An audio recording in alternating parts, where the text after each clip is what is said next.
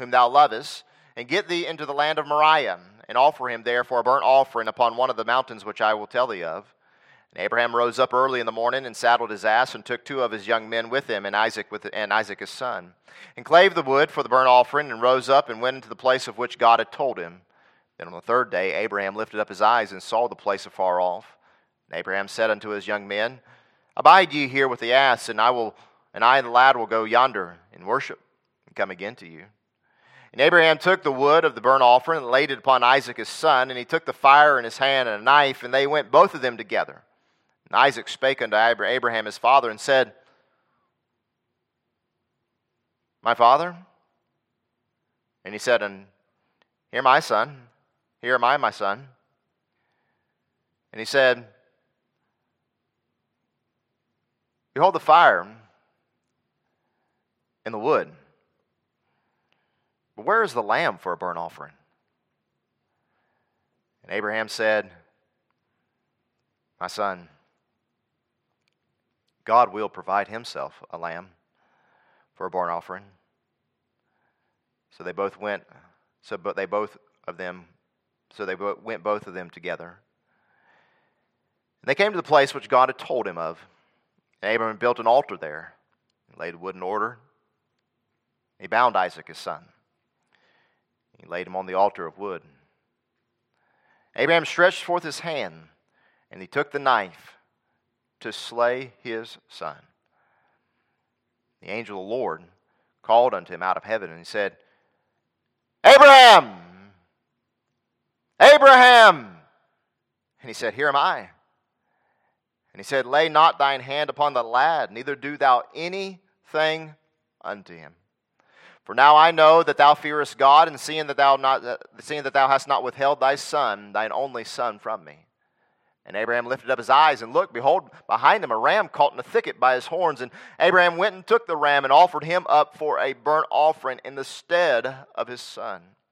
And Abraham called the name of that place Jehovah-Jireh, as it is said to this day, In the mount of the Lord it shall be seen. This morning we're going to preach a message just entitled, Father of Fathers.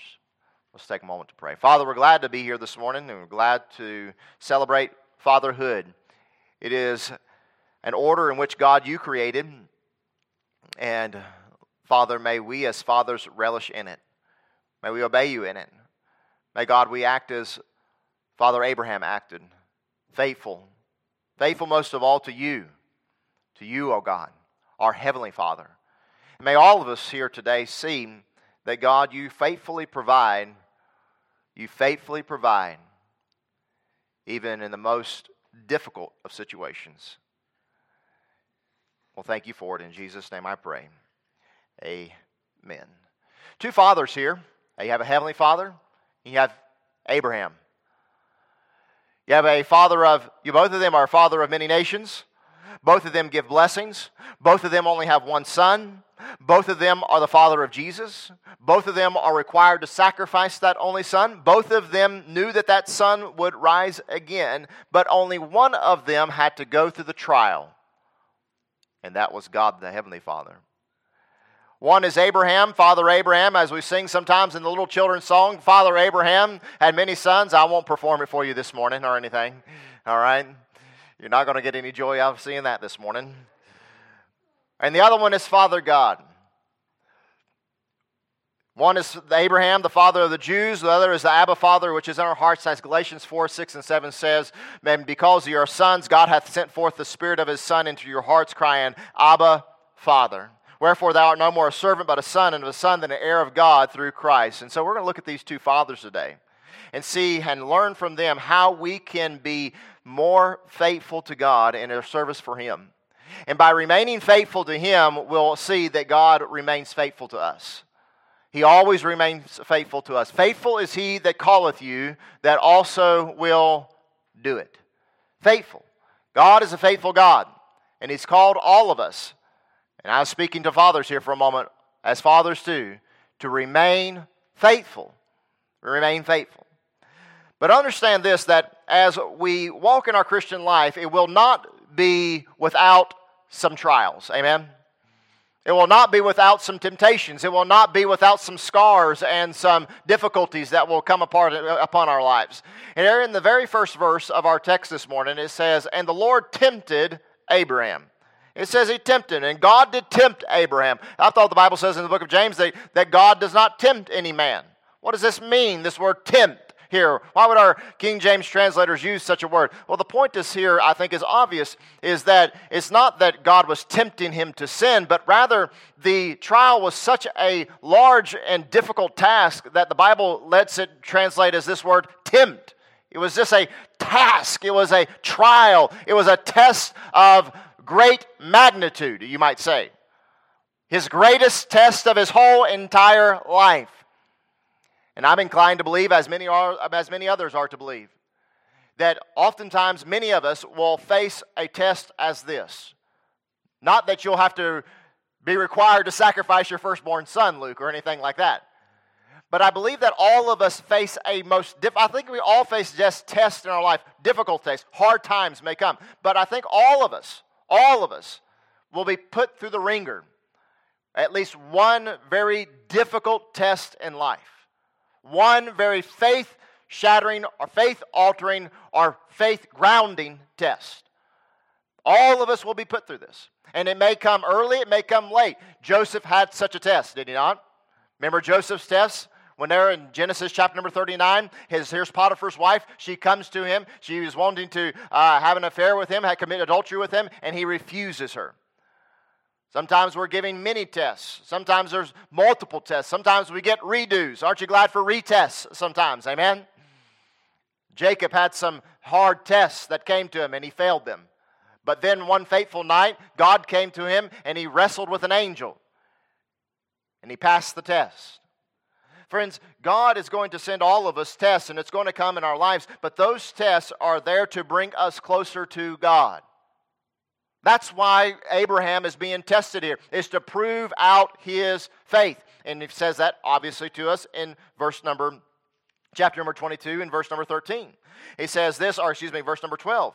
And he says, "The purpose of why I had you do this," he says, "lay not thine hand upon the lad, neither do thou anything unto him, for now I know that thou fearest God, seeing thou hast not withheld thy son, thine only son, from me." The purpose of this test was to see his faith in God. His faith in God. But we see also there's a matter of readiness.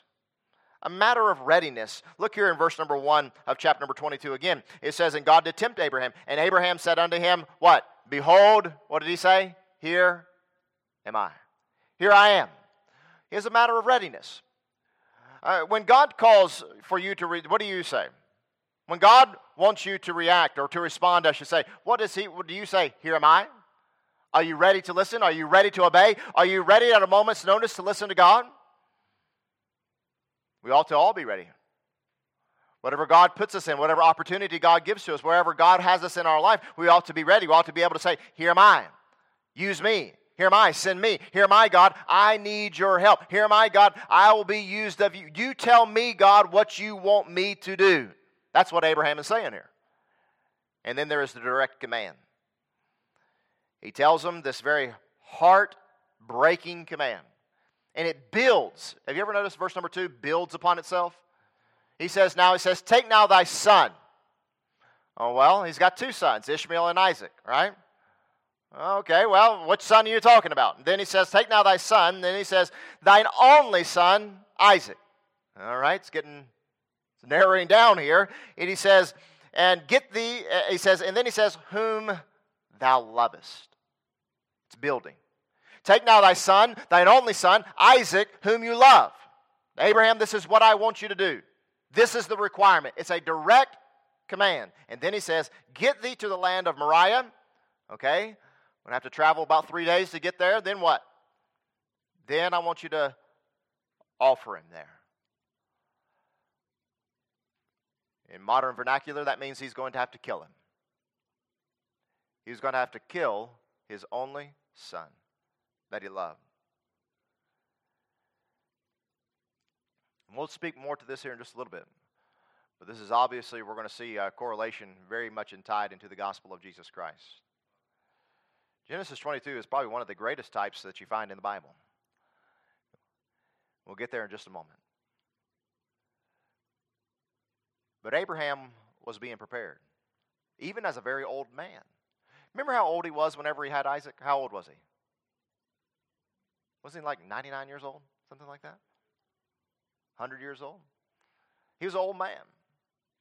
He was very old, and now Isaac is 12, 13, 14, 15 years old.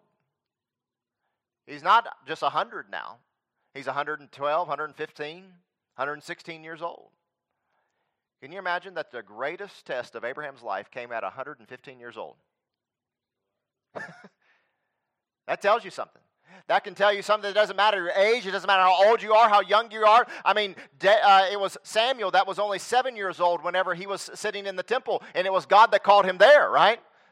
God is no respecter of persons, my friend. God is no respecter of age. God doesn't care if you're 5 years old, 7 years old, 16 years old, 20 years old, 80 years old, 115 years old. God is looking to use people. Can He use you? Can He use you?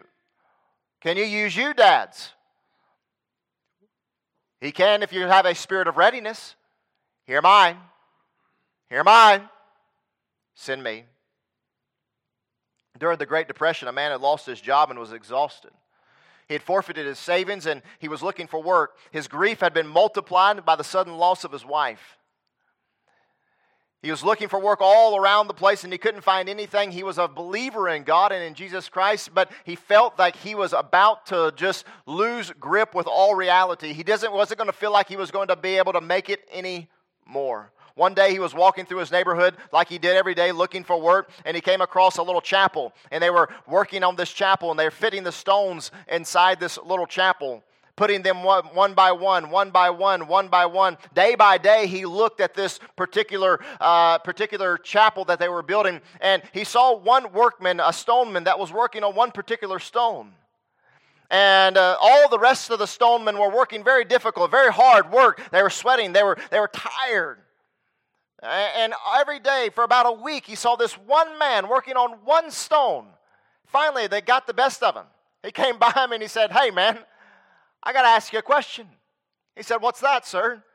He said, "I noticed that everybody else here is working and is slaving away on this particular chapel, building their hardest and trying to do the best to put these stones in order and to get it all up there. Why are you sitting here doing nothing?" And the man looked at him. He said, "Sir," he said, "I'm the master builder." He said, "Oh, I'm sorry." He said, "But what you don't understand is this." He said, "I have been working tirelessly on one stone to fit exactly in the spot of the centerpiece of the chapel." You see, my friend, God is going to have to do some shaping on us before we can get up there. He's going to have to shave off some things. He's going to have to get us worked down so that we can fit up there in glory one day. God was just taking a little bit more off of Abraham. He was shaving some down. He was trying to get some things off of him so that he could be perfected unto glory one day. And the sharp blows of the master craftsman of Jesus Christ may be hard. They may not feel good. They might not be pleasant at the time. But I'm telling you, my friend, that God is doing a work in your life and in your heart right now, just like He was doing in Abraham. Just like He was doing in his life. And Abraham responded correctly. He responded in the right way. And so we not only see Abraham's temptation, but we also see his preparation. I like what happens in verse number 3. Because if it would have been me, I don't know that I would have responded just like Abraham does, but he gives me a good example on how to live. He says in verse number 3, "And Abraham rose up early." I don't even like to rise up early when I got to go to work. Amen? I don't even like to rise up early when everything's going good. I don't like to rise up early even when the coffee's brewing. Amen? But I don't like to rise up early if I had a bad day yesterday or I had a bad week. You know the best thing that you can do if you're depressed, wore out, and you just don't feel good, and you just don't feel like getting up? Get up.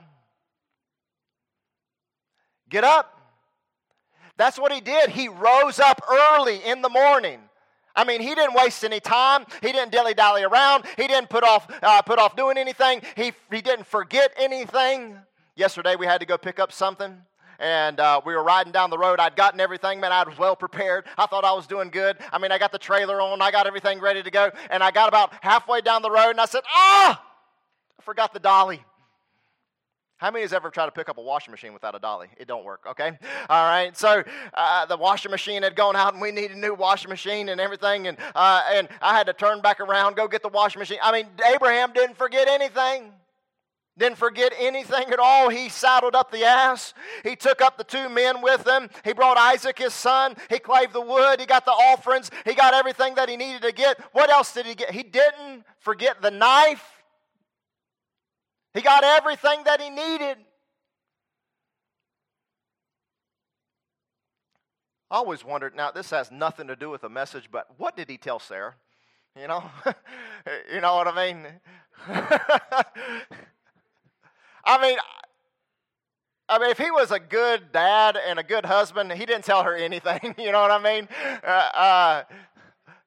If Luke told Alexis that, she might take the knife on Luke. That might be it right there.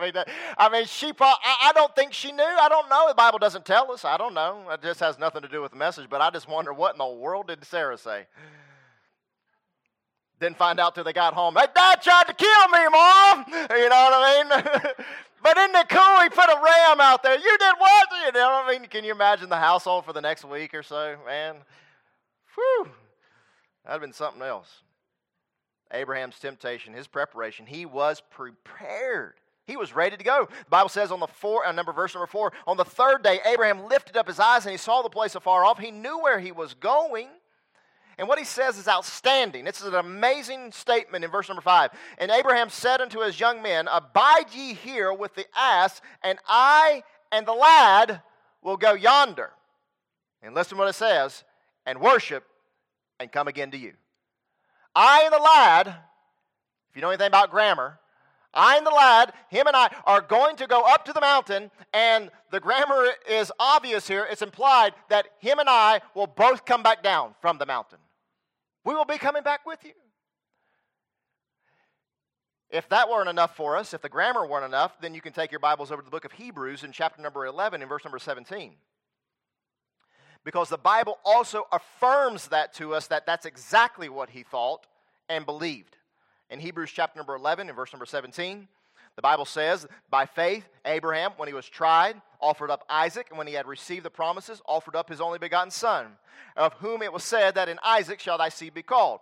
Accounting, that is reckoning or believing and putting it to God's account, putting it on God's account. That's what he did. He said, God, you've said it, I believe it, I'm putting it on your account. Aren't you glad when you get to go out to eat with somebody that's got a bigger account than you? Amen? They say, put it on my tab. They say, put it on my account. You ain't got to worry about anything, right? Aren't you glad when sometimes, you ever been on a business trip and the boss pulls out and says, we got the company credit card right here? You know what I mean? Say, what's the limit? Say, there ain't no limit on this thing right here. You know what I mean? There ain't no limit.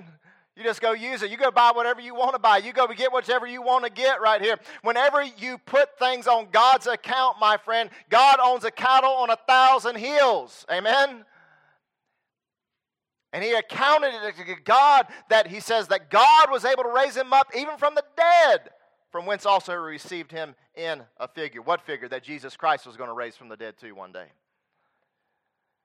What he says is outstanding. And the difference between what you say and what you do is people only believe, they only believe what you say when you do. That was a little confusing. Let me say that again. The difference between what you say and what you do is people only believe what you say when you do. Say, I'm going to get this for you. But if you don't ever get it, they're not going to believe you. Abraham didn't say, well, God, I'll get everything ready to go tomorrow, okay, God? I'll set my alarm. No, he didn't do any of that. He did what he said he was going to do. He was prepared. Obeying God is about being prepared, being faithful. Because here's the deal, you can't see God. Last time I checked, you can't see God. He's a spirit. You can't see the Lord in that aspect. So you're going to have to believe Him and trust Him and do even though you might not see. Abraham did not see the ram until he had faithfully obeyed. How long was the ram stuck in the thicket? The Bible says, going back to the text here in verse number 13, and Abraham lifted up his eyes and looked, and behold, behind him a ram caught in a thicket. Now, I don't know about you, my friend, but I've seen a few rams in my life. And if one was over there in the bushes threshing around, I think I might notice it when I walked up on top of the mountain. Amen? But guess what? He never seen the provision until he was obedient to God. That's when the provision was made. That's when the provision was seen. When he obeyed God and did what was right and did what God wanted him to do. And you're probably not going to see the provision of what God is trying to put you in your life. He might not see the blessings. You might not see what God has in store for you. But here's the question. It's not if God is going to be faithful. God's always faithful.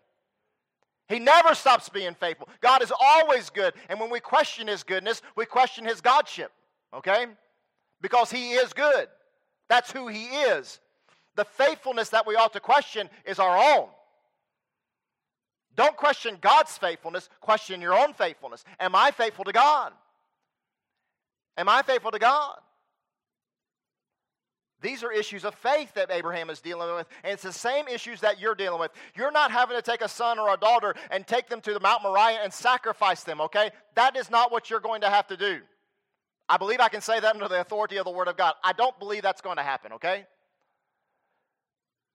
But you are going to have to live a godly, Christ-centered life. You are going to have to choose what's more important, my job or God. You are going to have to choose what's more important in life. Am I going to choose pleasure or am I going to choose the Lord?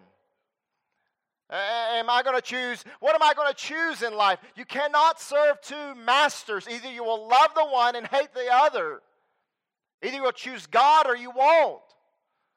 And Abraham chose the Lord, and he was wise in his choosings. No doubt in his early days, he had some bad decisions. He came to a land, and there was famine, and he went down to Egypt, and he tried to sell off his wife as a sister, or I should say, put off his wife as a sister. That was not a good decision. Amen? If you try to say your wife is your sister, and then she gets put into to the king's palace, and she's going to become the wife of somebody else, that's not a good day, okay? All right? That's bad decision making. And we've all had bad decision making, but you know what we're supposed to do in our Christian life? Grow. Mature. Grow in your faith in Jesus Christ. Grow in your faith and belief in God. When God says, go tell that neighbor about Jesus Christ, what do you say? Say, oh, I'll do it. I'll do it. Should God believe you in what you say, or should God believe you in what you do? When God says, don't listen to that, don't put those things in your ears, don't look at that, don't say that, don't be angry with that person, quit being so bitter and hateful with them. Are you going to say, I'm trying, I just can't bear to say I'm sorry? Well, what are you going to do with those kinds of things?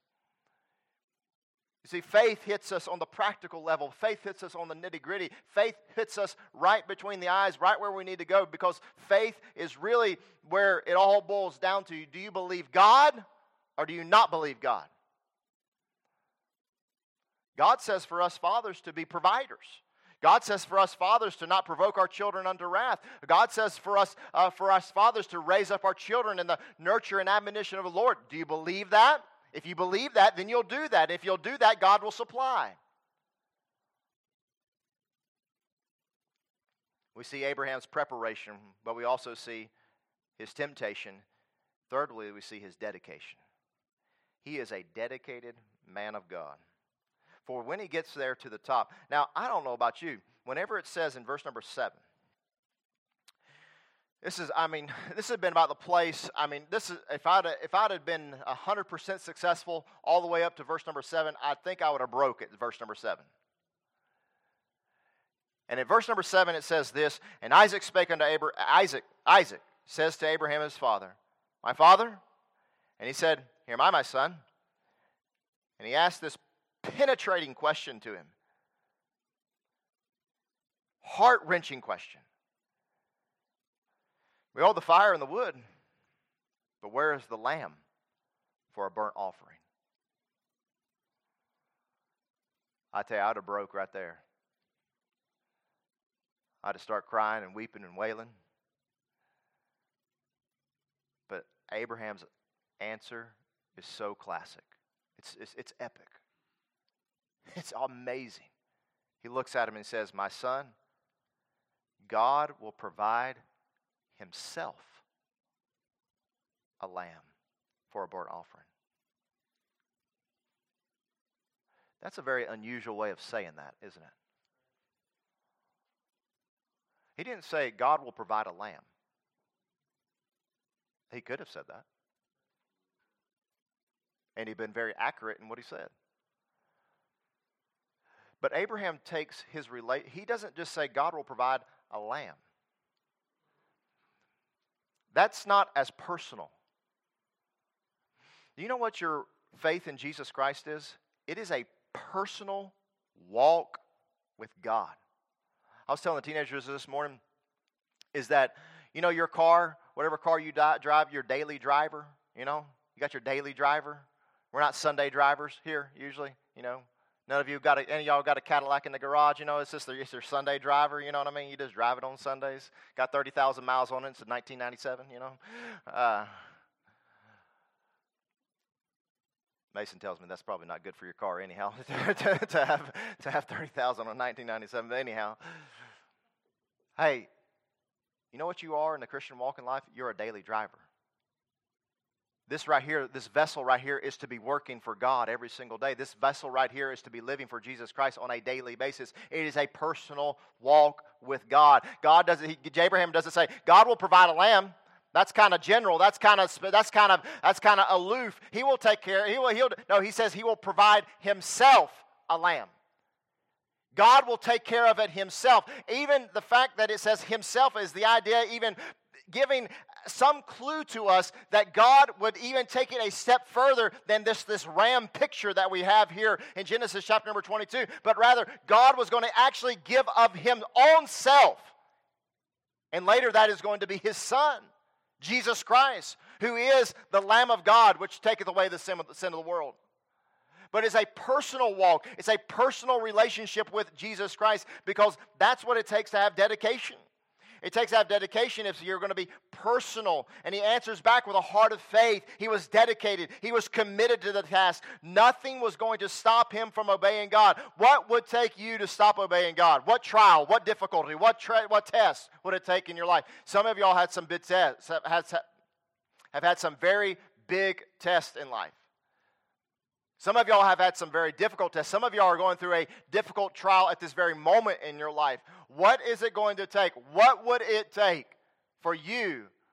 We were in Guyana, and Justin was kind of like the guy that just added humor to the whole entire trip. You know what I mean? You always need one of those guys. You know what I mean?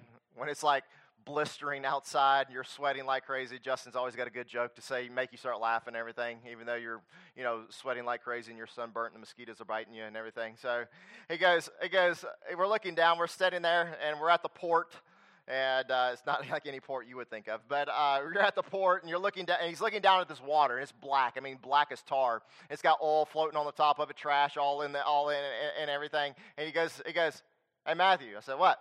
He goes, How much money would it take for you to drink some of that right now? Like, where does this guy get these things from? You know what I mean? I said, I don't know. He goes, $10,000? I said, I don't know. I said, what about you? I said, would you do it for 10 grand? Oh yeah, I'd do it 10 grand in a heartbeat. Give me 10 grand, I'd do it right now. I said, 5? He said, oh, yeah, 5, easy. He said, I'd definitely do it for 5, easy. He said, think about it. He said, if I get sick but I got $5,000, I just go to the hospital and I get well, I'm okay, I said, what about 500? He starts to think about it a little bit. 1,000, He goes, yeah, I'll do it for 1,000. I'll do it for 1,000. Well, I didn't have $1,000 on me right then, you know what I mean? So I pulled out one of my Guyanese dollars, you know what I mean? $1,000, which is equal to about $2.16, you know what I mean? Here you go. There's $1,000 right there. Go ahead. But no, what would it take? What would it take for you to just quit on God?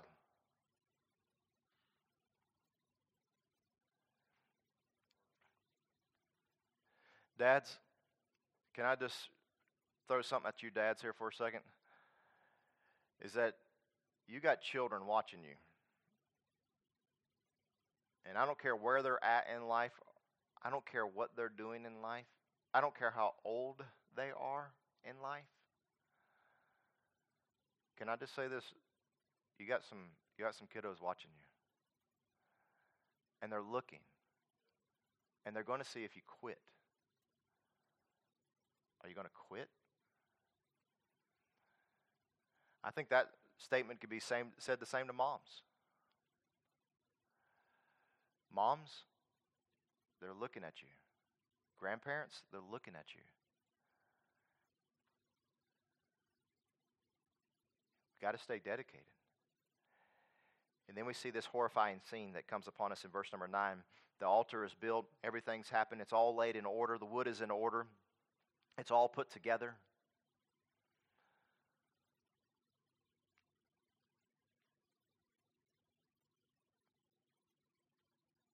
In verse number 10, it says, Abraham stretched forth his hand and took the knife to slay his son. He was committed to the very end. To the very end. He was not indecisive about what he was going to do, but he was dedicated in his obedience to God. Obedience is not always easy as Christians. God's never promised it to be. He's never promised that as a Christian, for Jesus Christ, that it was going to be easy. Blessed are the meek. Blessed are they that mourn. Blessed are the poor in spirit. Blessed are when men will revile you and persecute you and say all manner of evil against you for my name's sake. None of that is easy. Blessed are the peacemakers. Blessed are the merciful. It's not always easy being merciful to people that are definitely not merciful to you and kind to you and gracious to you. But God has called us to a life of dedication in Jesus Christ and to grow with Him, to be obedient. And Abraham is an excellent example on what we should do and how dedicated we should be to Jesus Christ and to God Almighty. I beseech you, therefore, brethren, by the mercies of God, that ye present your bodies what? A living sacrifice, holy and acceptable unto God, which is your reasonable service. And be not conformed to this world, but be ye transformed by the renewing of your mind, that you may prove what is that good and acceptable and perfect will of God. Ronald Reagan, I think I maybe have told this story before, but Ronald Reagan was at a point of indecisiveness in his very small age. And he remembered this when he was the president, when times came when he had to make a decision. Because if you're a leader of your family, you got to make decisions. You have to make decisions. You say, and some people just kind of freak out and think, what if I make the wrong decision? You know what? You might make the wrong decision. But that's part of being a leader. You sometimes make wrong decisions. And then you have to learn how to fix the wrong decisions. And learn how to live with them. Learn how to move on. Reagan was just a young child, and his aunt told him, she said, I'm going to buy you some shoes. She said, but I want you to choose square toe or round toe. Square toe or round toe, which one did you want? And in his autobiography, he writes about this story, and he kind of goes on and on. I won't do that this morning, but finally, he can't make a decision. Cannot make his mind up. And the shoemaker one day brings Reagan his shoes. He said, I never told you what I wanted. He said, I know. He said, go ahead, open the box. And you guessed it. One square-toed, one round-toed. And for the whole year, in those days, you only got one pair of shoes all year. For the whole year, every day to school, one round, one square. Can you imagine how silly that looked? Can you imagine that he got made fun of at school? Can you imagine, children are cruel, aren't they, Can you imagine at school what people said? Can you imagine what people thought? Can you imagine what he thought every time he put on those stupid pair of shoes and looked at those things? He thought to himself, how stupid can I be? I couldn't even make a decision on square or round toed. And from that day forward, he said he made a decision not to be indecisive anymore about things. And my friend, you've got to, as a parent, you've got to, as a father, you've got to, as a Christian, to learn to not be indecisive about your walk with Jesus Christ, that it is something that is true, that is something that you're going to follow him no matter what, no matter how great or how hard it is, that you're going to follow him. You're going to be dedicated to the cause of Jesus Christ. And then finally, look at this. We've seen all about Abraham, but it's good to see something about God. God's provision. God's provision is laid out for us at the end of at the end of it all. Whenever God calls out to him and he says, "Abraham, Abraham," isn't it amazing that he was so dedicated to the calls that he was called to that God had to say something to him twice? You ever thought about that? That he didn't just say Abraham. No, he had to call out to him. He had to yell out to him, "Abraham, Abraham!" What? To stop him 2 times. And as we close this story out here this morning, we see this marvelous blessings of this, that faithful followers always produce fruitful blessings. Faithful following always produces fruitful blessings. He raised up the knife. He was going to kill his only begotten son, but he says, "Don't do it. Don't lay your hand to him." And then he looks around and he sees the ram caught in a thicket. You never will be blessed in your deed when you do stuff with impatience, greed, envy, self-gratitude, or carelessness. When we live our lives for ourselves, when we live our lives for what we think is best, or what I want to do, or how I want to live, or how I want to please myself, understand, my friend, you're not going to be blessed of God. You might be blessed in other ways. There might be some other things that come, might be some temporary blessings that may come upon you in your life, but you're not certainly being blessed by God. God does not bless envy and pride. He does not bless carelessness and self-gratitude, or He does not bless envy and greed and impatience. God does not bless those things. Well, the squeaky wheel gets the grease, you know what I mean? Yeah, that might work with God in the sense that you ought to pray with God, beg God, seek God. I understand those kinds of things. But don't be impatient with life. Don't be impatient with God. Don't be impatient with others. But whoso looketh into the perfect law of liberty and continueth therein, he being not a forgetful hearer, but a doer of the work, this man shall be blessed in his deed. This man, this person, this one. They pleased to him. He says, don't do this. Stop doing what you're doing. And then God provides for him this beautiful substitute of the ram caught in the thicket. And I don't need to say this to you long, and many of you are Christians here this morning. But let me just say it for all of us to be encouraged and strengthened in our own faith with Jesus Christ. That this ram was a substitute. He was a substitute for Isaac. And right now, my friend, Jesus Christ is that ram. Jesus Christ is our substitute. We are the ones that should be slain and should be killed. Father God Almighty stands in heaven, and if you will, with a knife stretched out, ready to slay, ready to kill. We find even in the book of Revelation, I just opened it up there this morning, and I see there in that book there, that very book, that here he is, he's standing, he's dressed in a glorious apparel. I mean, he is coming one day with a sword coming out of his mouth. He's going to kill those enemies. And my friend, right now, God Almighty, if you will, proverbially stands with knife in hand, but Jesus Christ, praise God, is the substitute. He is the atonement. He is the substitutionary atonement for our sins. He is our propitiation, the appeasement of God's wrath upon us, my friend. He satisfies the wrath of God. He has satisfied it. He is pleased with the sacrifice that Jesus has made for us so that we might be saved. Because this was written, he says in John 20, that ye might believe that Jesus is the Christ, the Son of God, and that believing you might have life through his name. God will provide. Will you remain faithful? There's no question on God's faithfulness. The question lies on ours. The doubt should lie on mine. What's your faithfulness like to God? Because God's name, he says in verse number 14, is Jehovah Jireh. Jehovah Jireh. God, the Lord, will provide. The Lord will provide. That God, in the greatest of difficulties, when all human assistance is vain, God will make a suitable provision for the deliverance of those that will trust in Him. His provision. His provision will come to those that trust in Him. There was many of you might know Sir Walter Raleigh. Sir Walter Raleigh oftentimes was going in front of the Queen of England on behalf of different convicts, begging for their release, begging for mercy for them. And Sir Walter Raleigh was in front of the Queen of England one time, begging for a particular convict's release, that he had done enough, that he had served his time. And the Queen of England finally looked at Sir Walter Raleigh. She said, Sir Walter Raleigh, I won't give you my best English accent either here this morning, all right? Sir Walter Raleigh, why do you continuously beg for the mercy of these convicts?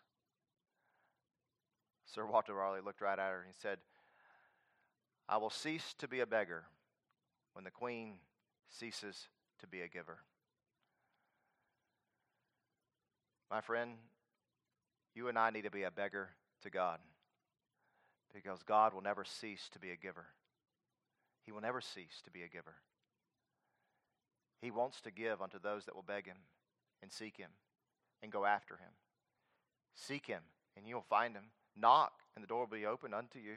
Ask and it'll be given unto you. It's time for us to see the faithful provision of God and the fruitful, bountiful blessings of God in our life.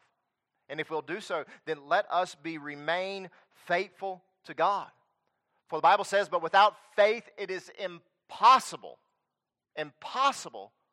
to please Him. To please Him. For he that cometh to God must believe that He is, and that He is the rewarder of them that diligently seek Him. What are you seeking this morning?